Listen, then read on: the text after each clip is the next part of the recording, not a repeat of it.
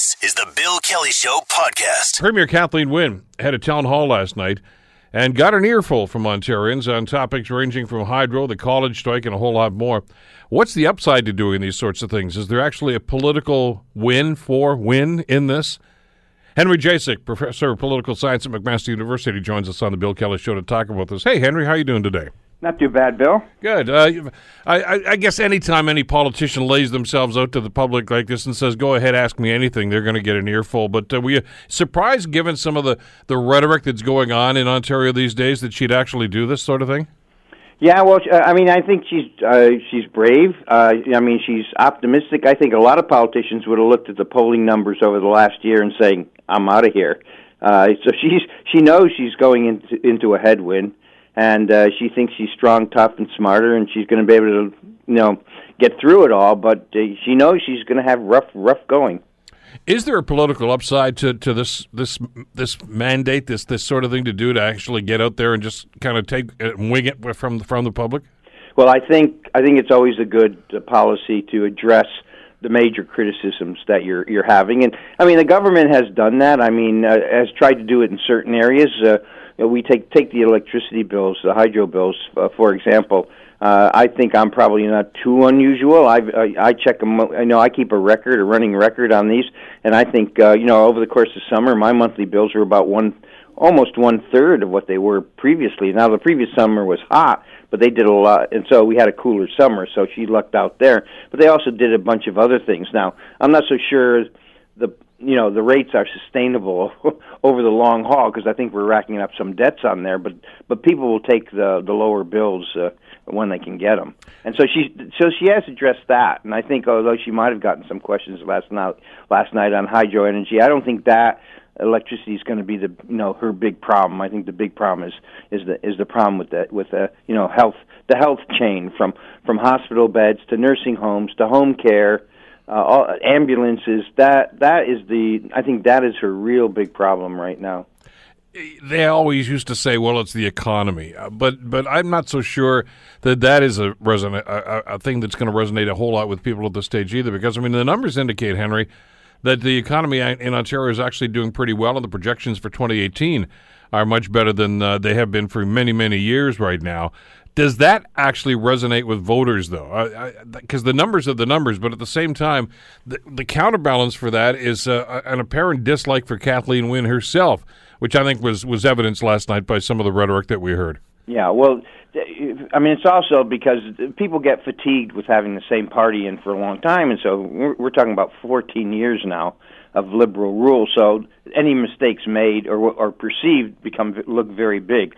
But taking the economy, a lot of listeners might not agree with me, but the research in political science pretty much shows that politics is really, really difficult for politicians when it comes to the economy. If the economy, through no fault of their own or through fault of their own, goes bad, they go down, they're sunk.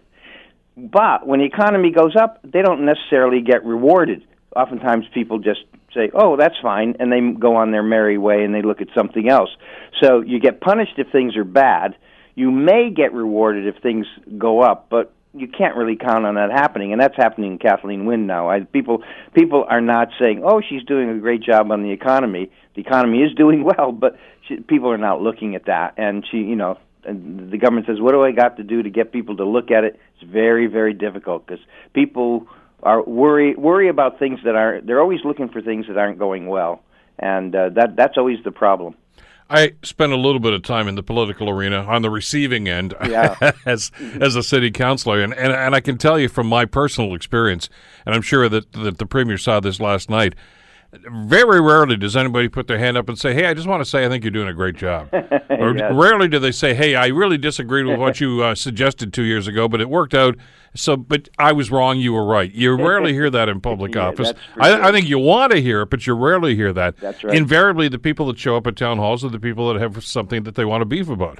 They do, and when we look at the cycles of parties in government, usually, when you're first 5, 8, 9 years, people still like you, and the reason they still like you is they think you're cleaning up the mess left by the last government. But when they no longer remember the last government, now they're looking at things that they think are your messes, and it can be very, very, very cruel and unfortunate. I mean, you look at the one, I was talking about the health, I think is a big deal, important to people. Out in Brampton, it's been a problem with the Osler Hospital out there because they said not enough beds, people are in the corridors and all that. You look, about 20 years ago, health planners said we're going to have a lot of population here. Here's what it's going to look like. This is how many beds we need. We have to build a new hospital, X number of beds. So what happened? This started actually under the Conservatives. So they said, okay, we're going to build a brand new hospital out in Brampton, and they had the right number of beds. But what happened is, as they negotiated and as they were building this thing with the private developers kept coming back and were saying, oh, the costs are more, we can't do all these beds. So at the end of the day, we wound up with a hospital that had half the beds they were supposed to have at the beginning. The Auditor General has written about this, the previous Auditor General. And so here it is where we knew exactly how many beds we needed. If we had those beds today in Brampton, nobody would be complaining about hospital beds in Brampton. But because of the trade-offs and the negotiations that went on in the building of this whole thing, they wound up with half the beds. And as the Auditor General said, they paid for 2 hospitals and they got half the beds. Let me ask. But it's not her fault. It's not even the Liberals' fault because it started under the Conservatives. Now, there was no correction made by the Liberals when they came in to this whole process, and they were part of the process at the end of it. But here you are. She's being blamed on things which, that may have happened 15, 20 years ago, and we're feeling the impact now. Part of the reason for that may well be that they simply say, look, if you're the one in the corner office, fix it. I don't care who started it, but fix it. And after 14 years, there's, I think, an expectation that some of these things need to get rectified. But you're right, some of these things are beyond the control of anybody, whoever's going to be forming government after the election coming next spring. Henry, there's something else that you mentioned a couple of months ago, and I'm starting to look at the numbers, as you always do. And I find it rather interesting. A year and a half ago, I don't think anybody would have given you a Plug Nichols chance of Kathleen Wynne getting reelected, but I'm looking at the polls right now, and it's the party polls, not the individual polls, Liberals, Conservatives, NDP, and they're neck and neck. And I don't think anybody saw that coming. What's going on here? Well, I always like to look an average of the last 5 major polls that come out, because one poll could be always a little bit off. Yeah. But you average out the 5, you're probably going to be okay. It's like my doctor says, check your blood pressure, take it 6 days in a row, and then average it out, and that's your blood pressure. So it's not too different from public opinion polls, actually. But in any event, I think the problem with the Conservatives is that, you'd expect that they should be doing very well. It's the leader. The leader has not bonded with the public. They say, well, the people don't know him well enough. They're trying to run ads and have run ads trying to have people know who he is. But the thing is, people look at him, they listen to him, they watch him, and they say they develop no connection to him. He doesn't seem to have the ability to connect with people. Now, and I think that's just pulling down the Conservative numbers and probably allowing Wynne to come, or certainly the Liberals to come back up. The Liberals actually, the brand is running ahead of Wynne. If they had a new leader now, say a year ago she had resigned, and say someone like Yasser Naqvi or somebody like that had taken over, I bet the Liberals would be way, way ahead of the pack. So, all things being equal, when I read the public opinion polls, they tell me that people would prefer a Liberal Party government. It's just that Kathleen Wynne, they just have gotten tired of her. And you might say it's unfair, they shouldn't have gotten tired of her so quickly, but people at times just get tired of a leader and they want to change. And it may be irrational, it may be unfair, but that's you have to live with it in a democracy. But can that circumstance drag a party down with it? Yeah, well, I think it is. She's running way behind the party. As I said, if you had a new leader, I think the Liberals would be way ahead right now. I actually, and I don't know if I said this on your program, I might have said it on another CHML program, that when I talked to some opposition members a number of months ago, they told me they say their nightly prayers, and their nightly prayers are, "Please, Lord, don't let Kathleen Wynne resign." And that's because they know, everybody knows, it's her. She's dragging the party down. It may be very unfair. She works extremely hard. Those trade trips that she does, she does 5 in a year compared to Dalton McGuinty's 1. She works extremely hard. But when people want to change, they want to change, and that's If you read the books by all the campaigners, when they write their memoirs, they'll say when the people want change, it's like a tidal wave and you can't stop it. But given the scenario, which is specifically that we know there's going to be an election next June, they couldn't make a change if they wanted to. There was a great deal of pressure on her back in the wintertime, I guess, to step down, and she resisted that, and she stayed with this. Right. You got to figure at this point, Henry, that she's going to ride the ship right through to the end. No, I would think so. I think it is fairly late for her to step down, and I do not believe she'll step down. I've had a couple conversations with her over the last year and had a couple of meetings, brief ones, maybe not, in-depth ones like we're having here about it. But, I looked her in the eyes and looked her in the face, and I said, this is a person that is totally believes that she can turn this around, and she knows it's going to be tough, but she's bound and determined to do it, and she thinks she can do it, and no one's going to turn her around. So she's a leader. She's like, in a small band of people fighting a big army, but she's out there in front. She's absolutely convinced she's going to win, and off she goes. And she's not going to leave now. You need at least a year, I think, for a new leader, and it's way too late. But how do you organize a campaign in a circumstance like this? Clearly what the NDP and the Progressive Conservatives are going to do heading into the election, and let's not kid ourselves, the election's probably already started in their minds anyway. Sure. Is they want to make this about Kathleen Wynne. The Liberals want to make this about policy. Do people really pay attention to policy, or is it all about the individual? Well, some policies they will. I kind of think a lot of discussion during the campaign is going to be on pharmacare. The Liberals have a policy. The NDP has a policy. Now the PCs have no policy on pharmacare. But I bet there's going to be a lot of talk about that because people are worried about paying for drugs. So I think there'll be talk about that. But so policy is important. But I actually think that once you hit the actual campaign, those last 4 weeks, the eyes of the people shift more to the leaders, and they say, who do I really want to have as their premier over the next 4 years? And so that I think is very, very important.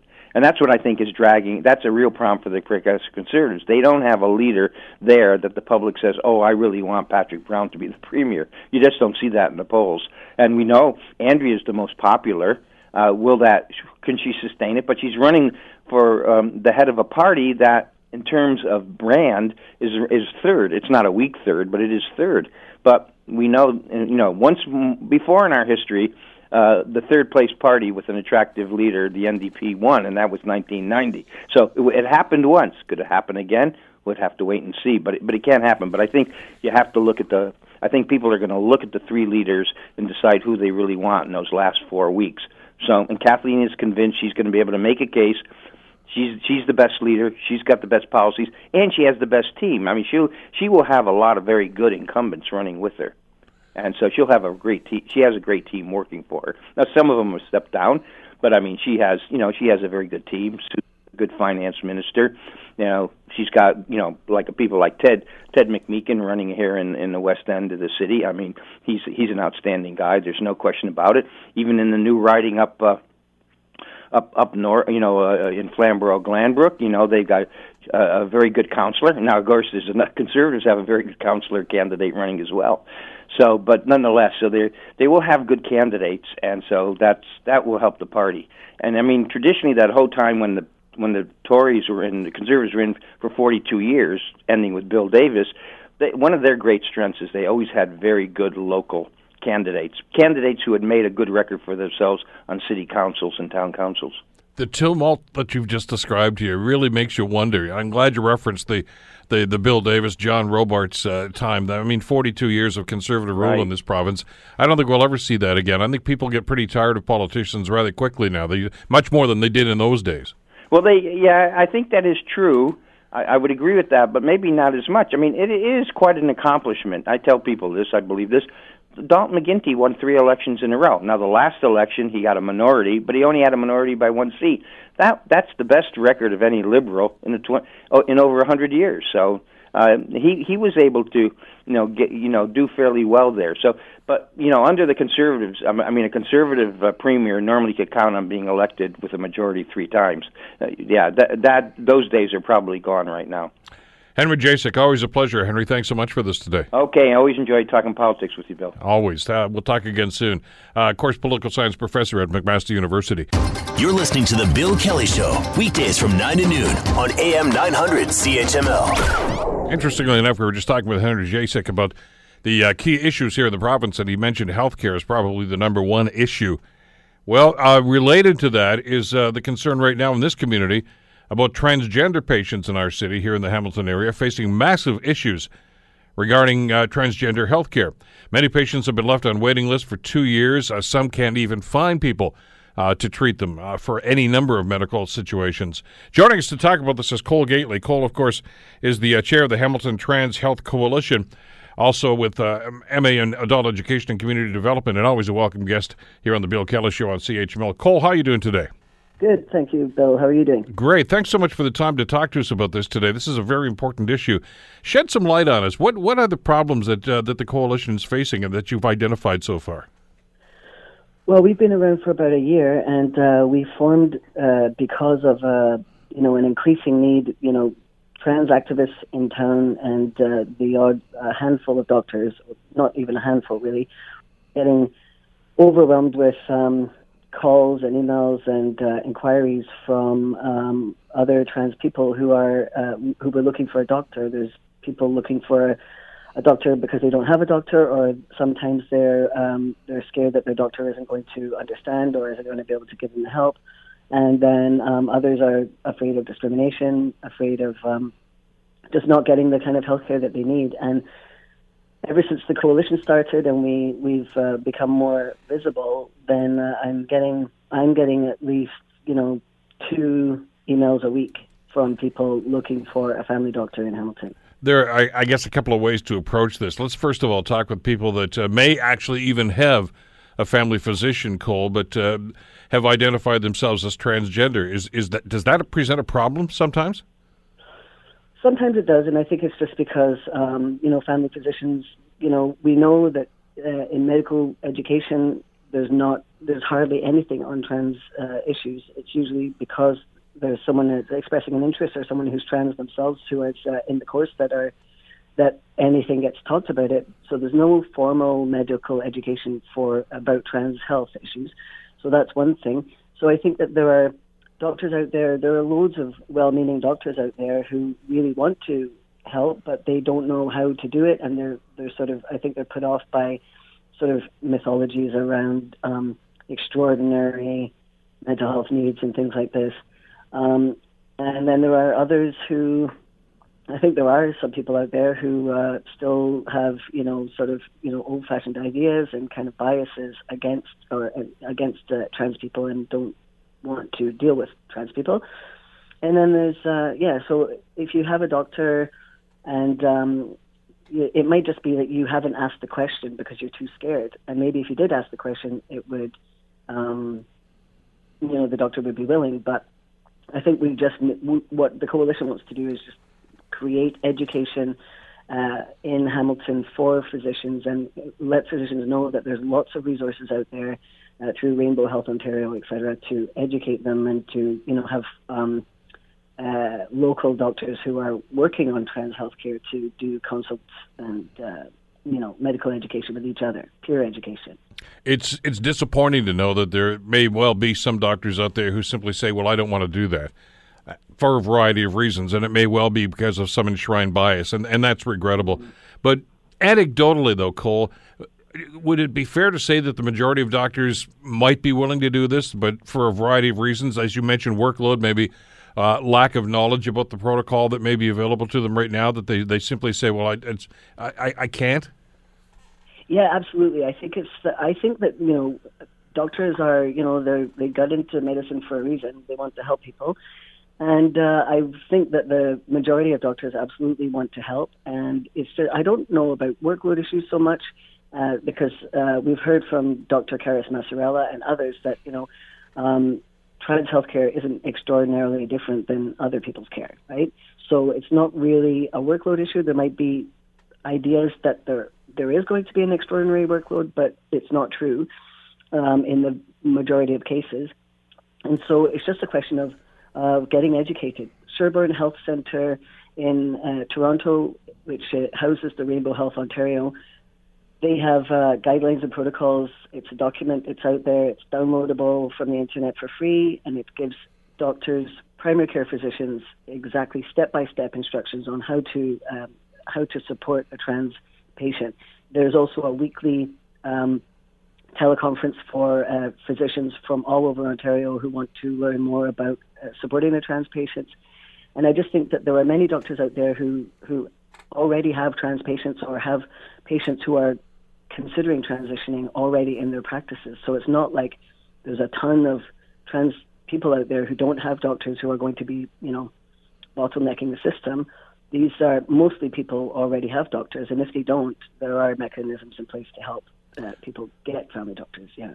Talk to us about some of the concerns here that the trans patients might be facing vis-a-vis, for instance, hormone treatments, hormone therapy, things of that nature. I mean, without the direction and the oversight of a family physician, are there problems that could ensue? Well, yeah, because it's hormones are a controlled substance, so Sure. they have to be prescribed. So they're not available over the counter. And, the problems are more psychological, I would say. I mean, I'm not a doctor myself, so I'm not going to be able to comment in too much detail. But basically, when you think about the idea that many trans people have known for their whole lives known for a very long time that they're trans. And, due to whatever circumstances, people come out when they come out. And so it might be a question of, I'll call the doctor tomorrow. And once you finally pluck up the courage to call a doctor and you are faced with, I can't start you on anything, I can't see you, there's a great big wait list for a year or two, or you get a doctor who says, no, I'm not willing to do that, and then you've got to figure out what else to do, that delays you even more. And when you finally got to the point where you've actually gotten the courage to ask and then to be knocked back by a year or so, that is a very, very dangerous time for trans people because, especially youth, I think that, suicide rates are higher among trans people, and it's really because of, it's not because of being trans, it's because of living in a society that doesn't accept trans people very easily. And so to just be knocked back like that, it can be really awful, an awful feeling that you're going to have to continue on in this situation. So I think that once people are on hormones, then things can improve, and people can start looking into ways to just fully function in society as trans people. But not being able to get access to medication and to hormones when you need it is it's dangerous, and nobody should in Canada have to face these kinds of barriers. Well, there's a psychological concern here, obviously, for those people in that situation, which is only going to be exacerbated if they find out that the stark realization that the healthcare provider that they had hoped to count on in a situation like that isn't going to be there in a supportive role. Yeah, absolutely. I think that it's just a question of education with doctors, and I think that doctors should be collaborating with their patients. And I think loads of doctors do. My doctor does. And, ask the trans patient. They are the expert in transness. They're the expert in their own lives. And doctors aren't the expert of everything, just like nobody is the expert of everything. So doctors, do have this sort of, place in society where we believe that they have lots and lots of knowledge, which they do, but they're not born knowing this stuff. And so ask your trans patients, what is it that you need? And how can I support you? And then the person is going to be to be asked that by the doctor is just amazing to sort of hear, like, wow, you're actually interested in what I have to say and what my expertise is around my own situation, which is what doctors do all the time when asking patients about what their lives are like. So I would just say, let's get over if there's a trouble with language or terminology or worrying about misgendering somebody, it's okay. We know that those problems are out there, and we're not going to sit there and jump on you because you get the pronoun wrong, but we're going to have a conversation around how you can support me best. And I think that should be, and then that's going to reduce all the mental health issues, and it's going to, because if there's a trans person experiencing mental health issues like depression or anxiety, that's a result of, in most cases, this is a result of lack of these social supports. It's not a result of being a transparent person. But I think part of the message that you're getting across here, though, Cole, is that those resources are available to physicians, and the overwhelming majority of physicians I know treat this as an ongoing process. You're right. I mean, you don't get your medical degree and say, okay, I'm going to start practicing. I'm not going to open a book again. I'm not going to go online again. It's a constant learning process, of course, because medicine is evolving, and the treatment of medicine is evolving all the time. Whether it's rare diseases or so many other different aspects to this right now. Doctors are always educating themselves, and part of the message that you're getting across here today, I think, with the work you're doing with the Coalition, is that, there are resources doctors can use online, phones, etc., that can be helpful to give them the information that they need. Absolutely. And also the Hamilton Trans Health Coalition, we are really, we're growing all the time. We're about over 50 members. Most of them are doctors, in fact. And so we're working together to increase the capacity in Hamilton. We're working on educating doctors. We're going to be putting on a big education event in the spring for all doctors, where we're going to have it's going to be a conference, in fact, on trans health in Hamilton. So we're putting our stuff out there in order to educate doctors and invite doctors to join. I would love for doctors to get in touch with me and join the Hamilton Trans Health Coalition. It doesn't mean you have to come out to every single meeting, but just to be on the list and to start receiving our minutes and to start collaborating and problem solving together with trans people as well. I think it's a very exciting way to practice and to move forward and to do something really amazing. And Hamilton is, we know that Hamilton's on the leading edge of this stuff because of the protocol at the city around supporting trans people who are accessing services and working at the city. So this is a perfect opportunity to get educated and get on board with the future of gender. And trans people are at the leading edge of this. So I would say let's collaborate and work together to make it a great place to live for everybody. You've done so much good work on this, Cole, you and your committee with the Coalition. And I think one of the aspects you just talked about being on the cutting edge is the advocacy for the role of, I guess, almost like an ombudsman, somebody who could act as a liaison, a conduit for the trans community to access the health care and to maybe tell them which doors to knock on, which phone calls to make to be able to access this sort of thing. That's a great idea. Yeah, well, there are already, I think you're talking about a system navigator. Yeah. Which is, we already have system navigators for mental health. We have them for the, healthcare.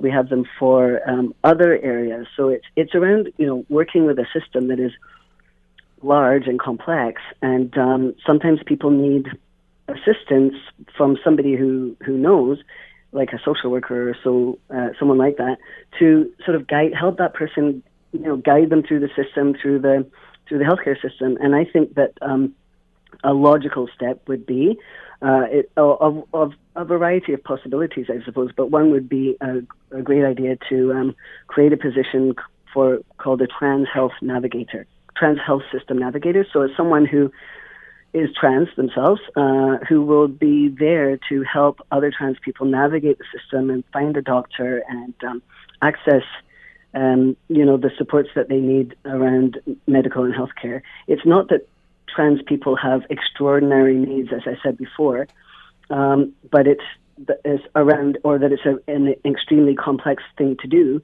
to treat trans people or to work with trans people. But it's just that the system is complex, and because of people's ideas about gender, and because this is, not a very well covered area in medical education, it means that trans people are missing the boat and are experiencing barriers that really shouldn't be there. And so to hire somebody, and we also know that trans people face barriers to employment as well. So hiring a trans person in a role like this would be I think it would be amazing, and it would help doctors to feel much more comfortable about doing the work as well. Well, one of those barriers you've talked about is geography. I mean, you've got trans patients or potential patients, I suppose, here in the Hamilton community that are having to travel to Toronto, for instance, to try to find somebody who can look after them and give them advice and give them the medical care that they so desperately need and deserve in situations like this. And we need to be clear about something. The end game here, you're not looking to create trans clinics. You're creating a system here where trans patients can actually access the system as it is now. Yeah, absolutely. I'm if there was if funding came along and said, let's open a nurse-led clinic or something, we would not say no, but I think that, what is much more robust and which is going to, last much longer and going to be able to grow exponentially is for the entire system to be conversant with supporting trans people, because there are trans people all across the system. And as we've seen from Quest and St. Catharines, and also Toronto as well, or in the Gender Diversity Clinic at McMaster, I mean, as soon as you open a clinic and you start having patients, it can quickly fill up. And then there are going to be waits for people. And so what I think is to increase the capacity, this has been the mandate of, or not the mandate, but the mission of Hamilton Trans Health Coalition since we started, is to increase the capacity of Hamilton's healthcare system to provide good quality healthcare to trans people. So that means educate everybody. McMaster Medical School, let's start, doing formal education on trans care. Already some of us are going in there and doing education, and there's an increase in inviting trans people to come and talk about stuff. And that only makes sense, doesn't it? In other words, educate the next generation of physicians so that stigma is slowly but surely going to erode. Yeah, and also, amongst the next generation of physicians, there are going to be some trans people as well. There are already some medical residents who are not necessarily trans, but definitely, on the spectrum. And I think that it's just going to increase because trans people are feeling more empowered to come out. And so medicine needs to catch up. And I do think, a great way of doing it is at medical school. And then obviously, of course, the continuing medical education as well, which all doctors need to do. It sounds as if, once again, Hamilton seems to be leading the charge on this. You mentioned the program that's ongoing at McMaster University right now. You've approached the LHIN. I know that Councillor Aidan Johnson has been very supportive of this and written a letter in support of creating this position right now. Funding obviously has to be the key. I mean, every time we have a discussion about healthcare, ultimately it comes down to dollars and cents. Do you feel as if you've got the wind at your back here, that people are going to be supportive of this? Yeah, I do. I really think so. Unfortunately, I couldn't make it last night to Trans Day of Remembrance because I was working, but I'm not sure how many people showed up, but I know it would have been quite a lot. I heard from someone that there was standing room only at some points. So I think that, people are becoming more and more supportive. I'm getting asked to do education all the time. I'm an adult educator, so I do education on trans inclusion, especially in the social services. And I just read an email today saying, what a fantastic workshop that I did with a trans woman, Autumn Getty, last week. And so I think that people are very, very supportive. I've had really 99% absolute, thank you so much for telling us about this, and just really warm receptions from people. So people just want to know. Everybody has the same worry about using the wrong language or offending somebody, and I think that's a very healthy, but not a big deal to have. But it's just to be worried about that, about offending somebody, is a great thing. And just learning language and giving yourself a break on not knowing everything at once. I do feel that people are very. I'm feeling a lot of support for sure. And to let doctors know that there are resources available. My family doctor, I've got a great family doctor. I mean, I always got the laptop open every time we're having a discussion about anything. He's got every little bit of information he needs that he doesn't already have is just a click away. And that's the mindset I think we need here. Cole, good luck with this. We'll follow the story as it goes along, and hopefully some support from the LHIN and ultimately a better outcome for everybody involved in this community. Thanks so much for the great work you're doing, and thanks for the time today. Thanks very much, Bill, and thanks for your support, too. Talk again soon. Cole Gately, of course, who's doing so much great work right now toward this end with his Hamilton Trans Health Coalition. You're listening to The Bill Kelly Show, weekdays from 9 to noon on AM 900 CHML. The Hamilton Board of Education is offering up a new resource as part of their Bullying Awareness Week program.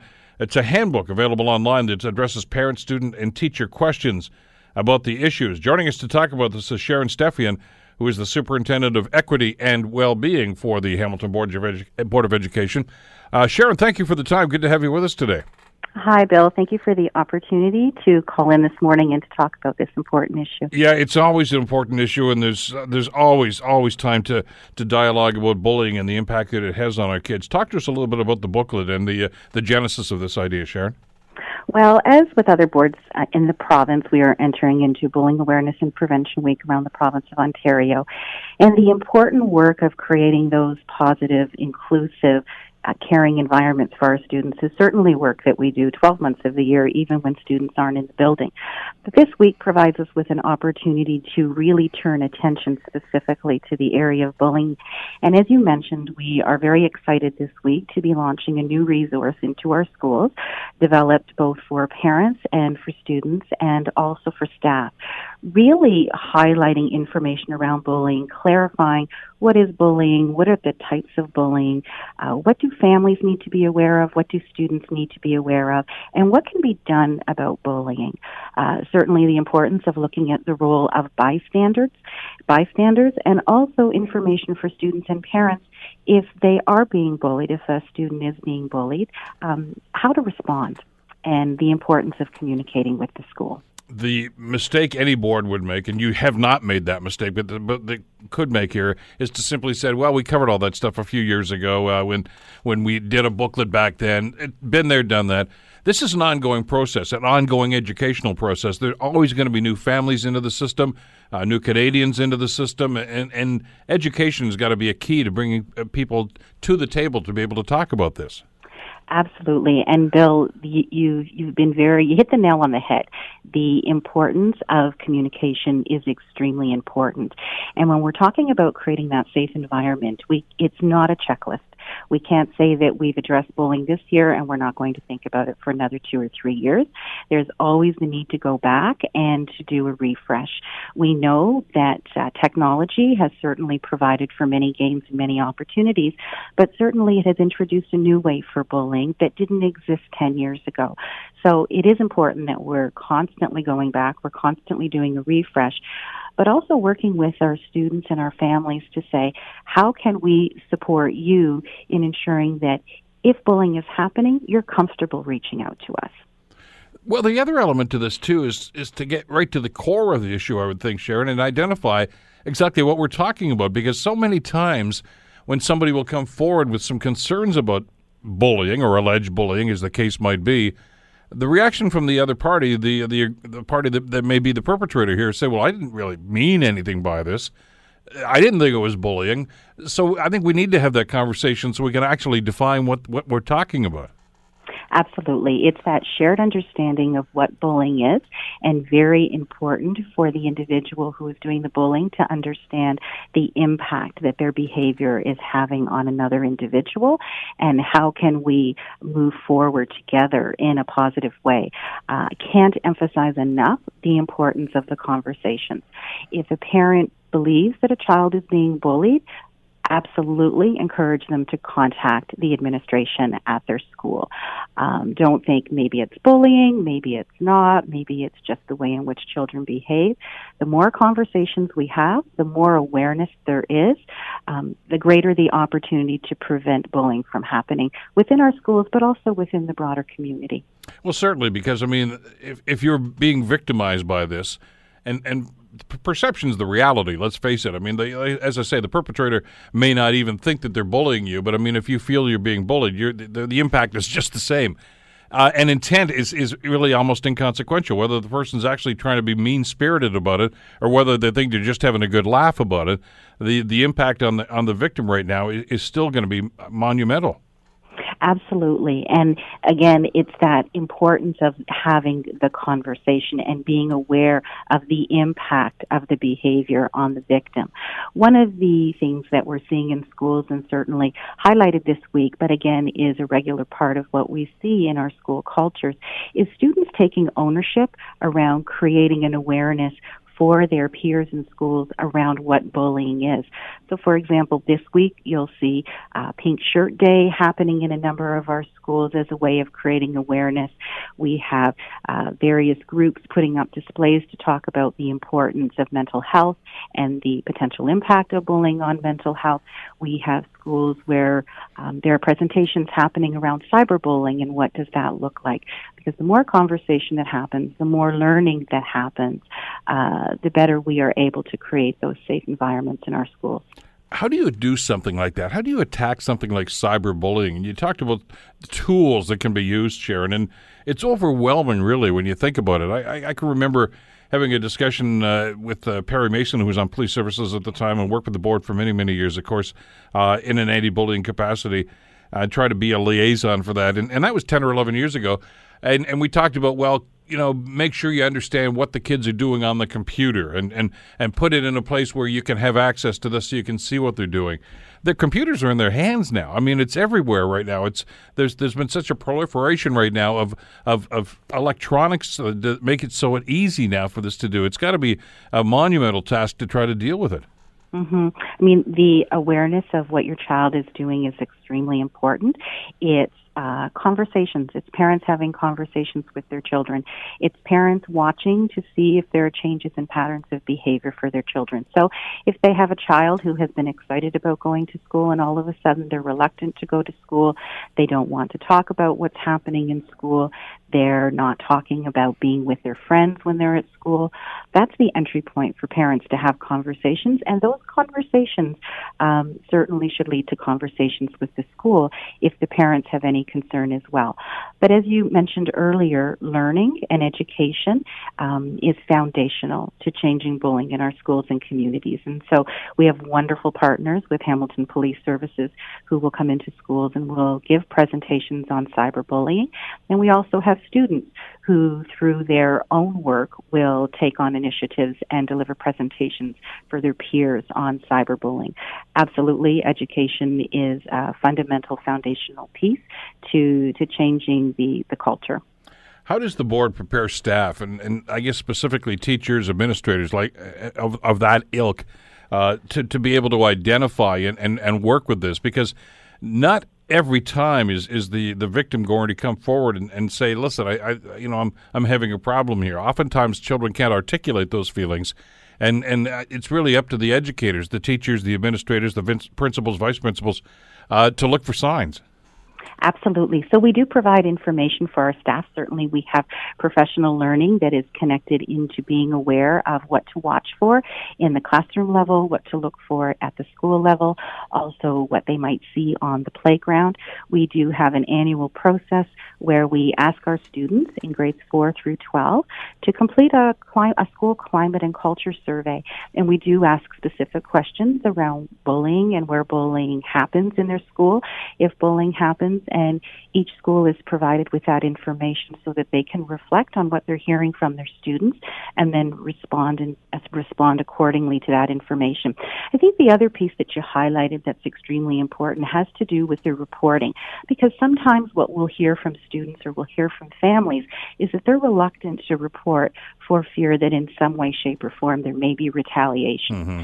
And we have in our board what's called the tip-off service, and tip-off is spelled exactly as it sounds, TIPOFF. It is an app that can be downloaded onto your phone where anonymously students and parents can report incidents of bullying. There's also a phone number that's a confidential phone number. If individuals are reluctant to come forward, they can call that number and they can leave their information anonymously, and it's passed along directly to the school to respond to. Let's talk about that next step, though, because that's one of the main concerns I've heard many, many times from families whose children they feel are being victimized, and not just now, but in the past as well, Sharon. And that's, well, how does the board handle this? How does the school handle this? And I know oftentimes the criticism we heard was, well, they didn't do anything about it. And I'm not so sure that was always the case. I mean, that might have been the perception because they might have been looking for some sort of an action, suspension. I don't know, any number of different things at this stage.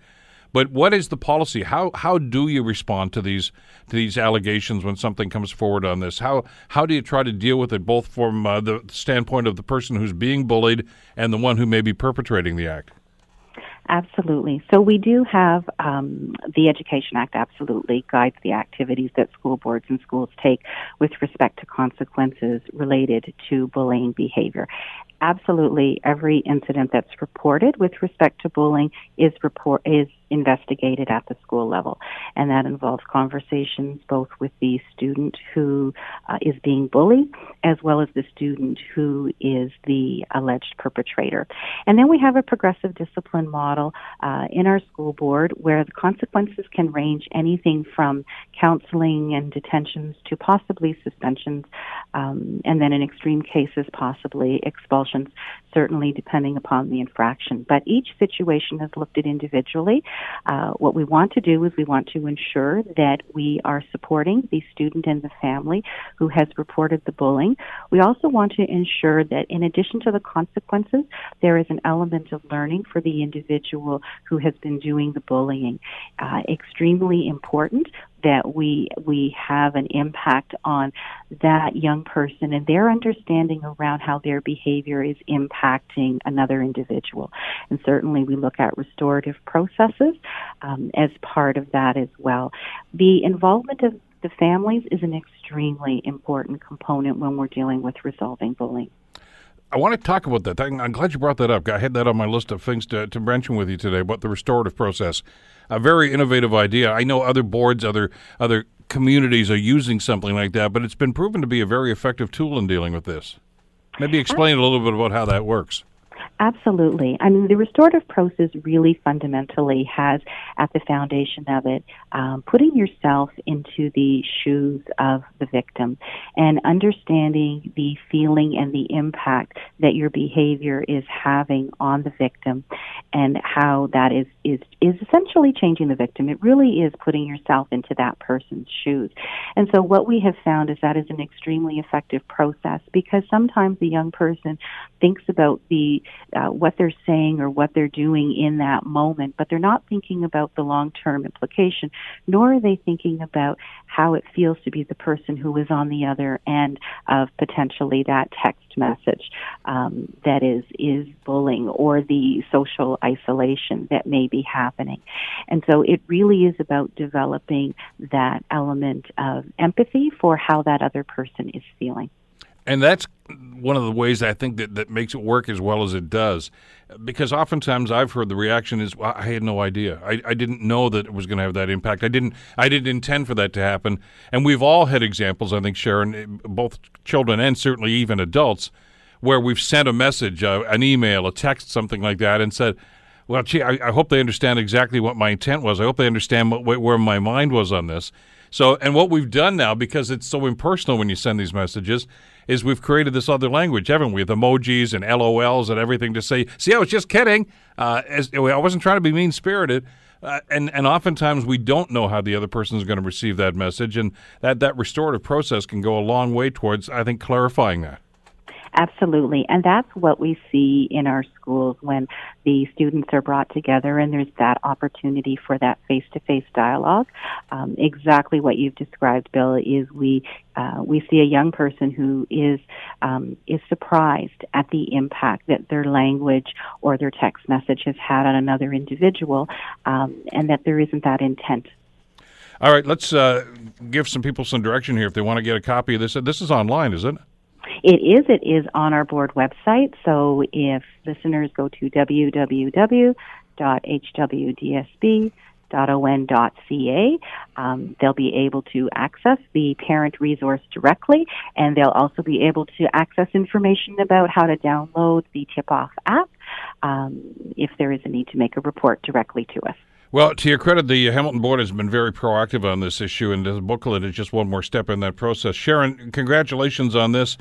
Continued good luck with the work that you're doing on this, and thanks again for the time today.